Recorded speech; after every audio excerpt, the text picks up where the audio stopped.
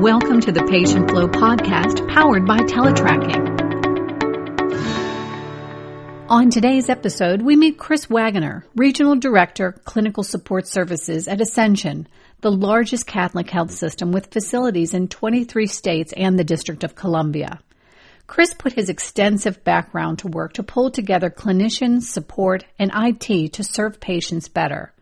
The answer was a command center. Let's listen in as Chris outlines the unique challenges faced by Ascension. It was just a natural progression that we would, of course, bring in the idea of a command center. The challenge, of course, being what services, what does that look like? The transfer center was already kind of in place, part of what was known as the contact center at the time. And so we had our physicians answering service, some physician practice office scheduling was there as well. We also had our care line, which was our consumer line. Bringing them into the command center was, of course, a no-brainer. But then we also had regional resource team. We had our remote patient monitoring, our patient navigators. And so there were all of these sort of disparate people who were just sort of spread across Indiana, sort of bringing them in under one roof and figuring out what are the synergies between these different groups. So, of course, we moved in about September of the past year, so we've only been housed together for a short time, but already trying to figure out what is it that I can do with this group over here so that we can make that transition and access to care for the patient as seamless as possible. So from everything from I'm sitting at home and I want a virtual provider appointment, I need to make an appointment with my primary care physician, all the way through I'm now in the hospital. How do I get to the hospital? How does that become easy? How do I help with the discharge process? Then getting people back home.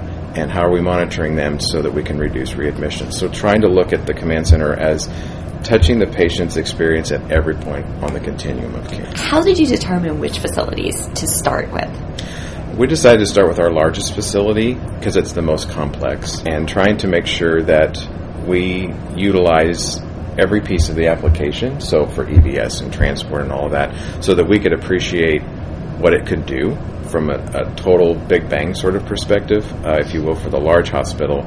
And then obviously we're doing it in a different way. So we're going from the biggest hospital down to the smallest, down to our critical access hospitals, utilizing CMS for those that need it, and then BMS for those critical access hospitals. It was an interesting journey because obviously with a large center like that, it is a level 1 trauma. We do have women's and children's services, and then trying to figure out how do you take this great tool and make it work for not only the transfer center, but for also your largest hospital who's used to doing everything internally. We run our own house. We know how our patients are coming in and out. And then to sort of superimpose the transfer center on top of that with this application, now how does that marry? That's been quite a challenge. We're still working through a lot of challenges because, it's all in your approach. I think it was good that we started with our largest hospital because I think we got a lot of appreciation for what it is we need to do moving forward with each of the other hospitals. Hopefully the idea getting a little easier each time you go through. So, yes. With that decision, how did you get your executives on board, and how did you engage the employees at the hospital? The engagement of the executives was actually pretty easy because we already had the vision of the command center for us in Indiana at St. Vincent Health. We wanted to start bringing all of the hospitals together and utilizing the transfer center as a way to get them to sort of under one roof, if you will.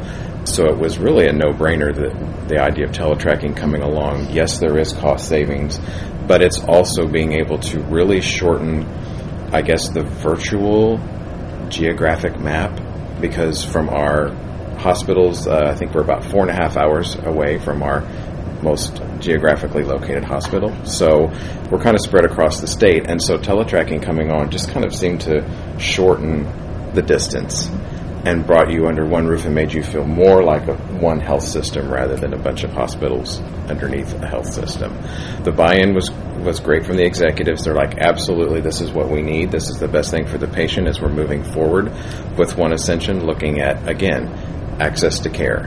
How we need to make it easy for the patient, getting them, as with teletracking, the right patient in the right bed at the right time at the right facility. For the hospital, there are always challenges with different areas, and I think it's, again, all how you approach it. If this is a tool that helps you care for the patient, in a better way and avoid those delays, avoid getting the discharges out late.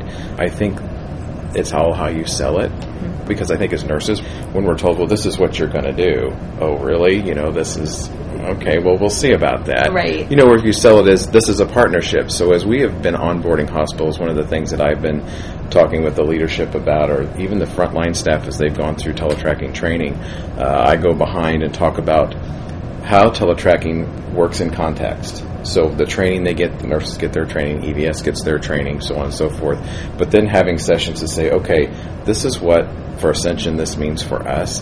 This is how you fit into the big picture. And so I think giving them the context of you are part of a whole team that is driving change and is also driving the access of care and the efficiency of care to the patient, I think that makes them appreciate it more.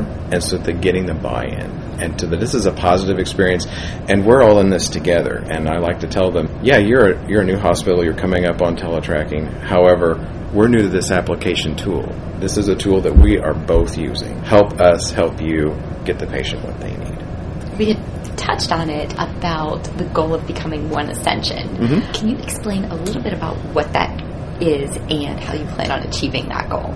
Absolutely. The real goal, again, is getting every point across the continuum of patients having access to care. It's also driving, keeping the patient in a community-based health access, looking at using our systems as a patient has access. They can go into the community, they can go into the urgent care, they can see their provider. It's close to home. And then if they need to go to another facility for a surgery or what have you, get them to that facility that offers that service, but then think about now get them back to the community for rehab or an extended care kind of an aspect. And so the journey for One Ascension is, again, the patient having ease of access to care at any point, and then keeping them as close to home as possible while you're trying to give that ease of access. But bringing in our IT department and our ancillary departments, supporting the clinicians. For us in One Ascension, we are looking at, from the IT perspective, not having 15 platforms in every different hospital for every, that there's this free for all for buying, as far as software. Well, I use this EMR. Well, no, I use this EMR. Or I use this financial system. So what's been really nice for us is that we are already one system in Indiana, that we have one financial system, we have one EHR. So when teletracking comes on, it's easy. So I don't have to keep reinventing the wheel from a software perspective or an IT challenge, because those barriers are being removed because of the One Ascension journey.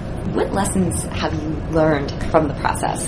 And what are some things now looking back you're like, you know what, if I could start from scratch, I would do this differently this time? I think one of the big key pieces we missed in the very beginning was physicians, getting on board with the physicians. They are a player. I know in talking with folks here during the last couple of days, people are like, well, the physicians just came along on board. But for us, there really needed to be buy-in, especially at our specialty hospital for cardiac.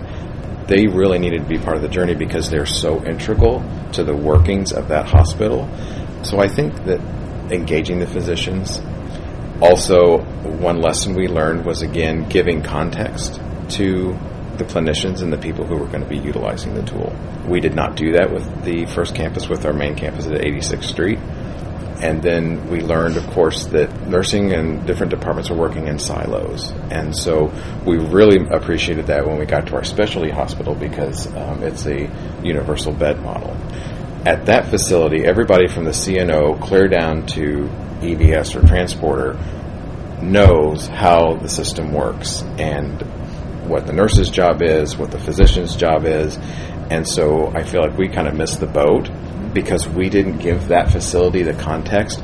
Nurses had their training, EVS had their training. It was a big struggle because it's like, well, but I'm just doing that. Well, but by doing that, you don't understand the downstream effect of what's happening. Right. And so they kind of got lost in their own process. And so they had sort of this go-live paralysis because they couldn't even manage with their old process because they're like, oh, this is new and it's different and I just don't know how to function. After that, we learned we have to give you, this is what this means. And since then, I think it has been very successful.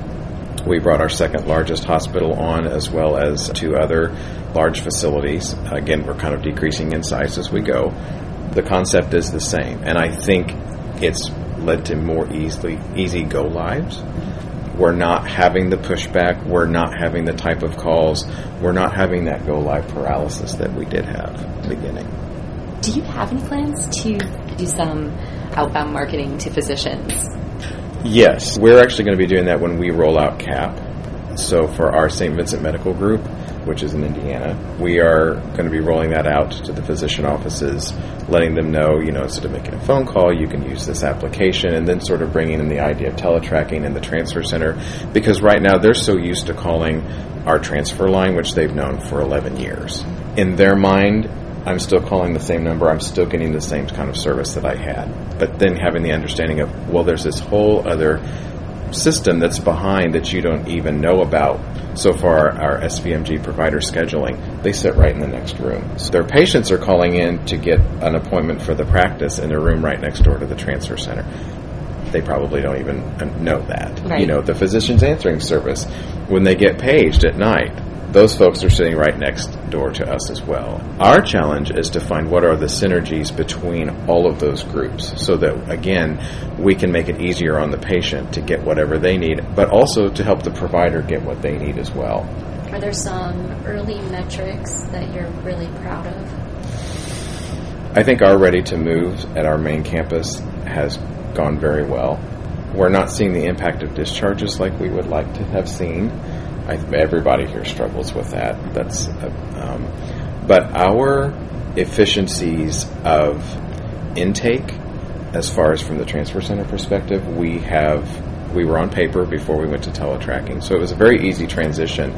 But we actually did a test call, and we had one nurse who was on the paper, and we had one nurse in front of the computer. And as soon as they picked up the phone and were doing the intake, one was writing, one was typing. The one that was typing was done in a fraction of the time from the one who was writing.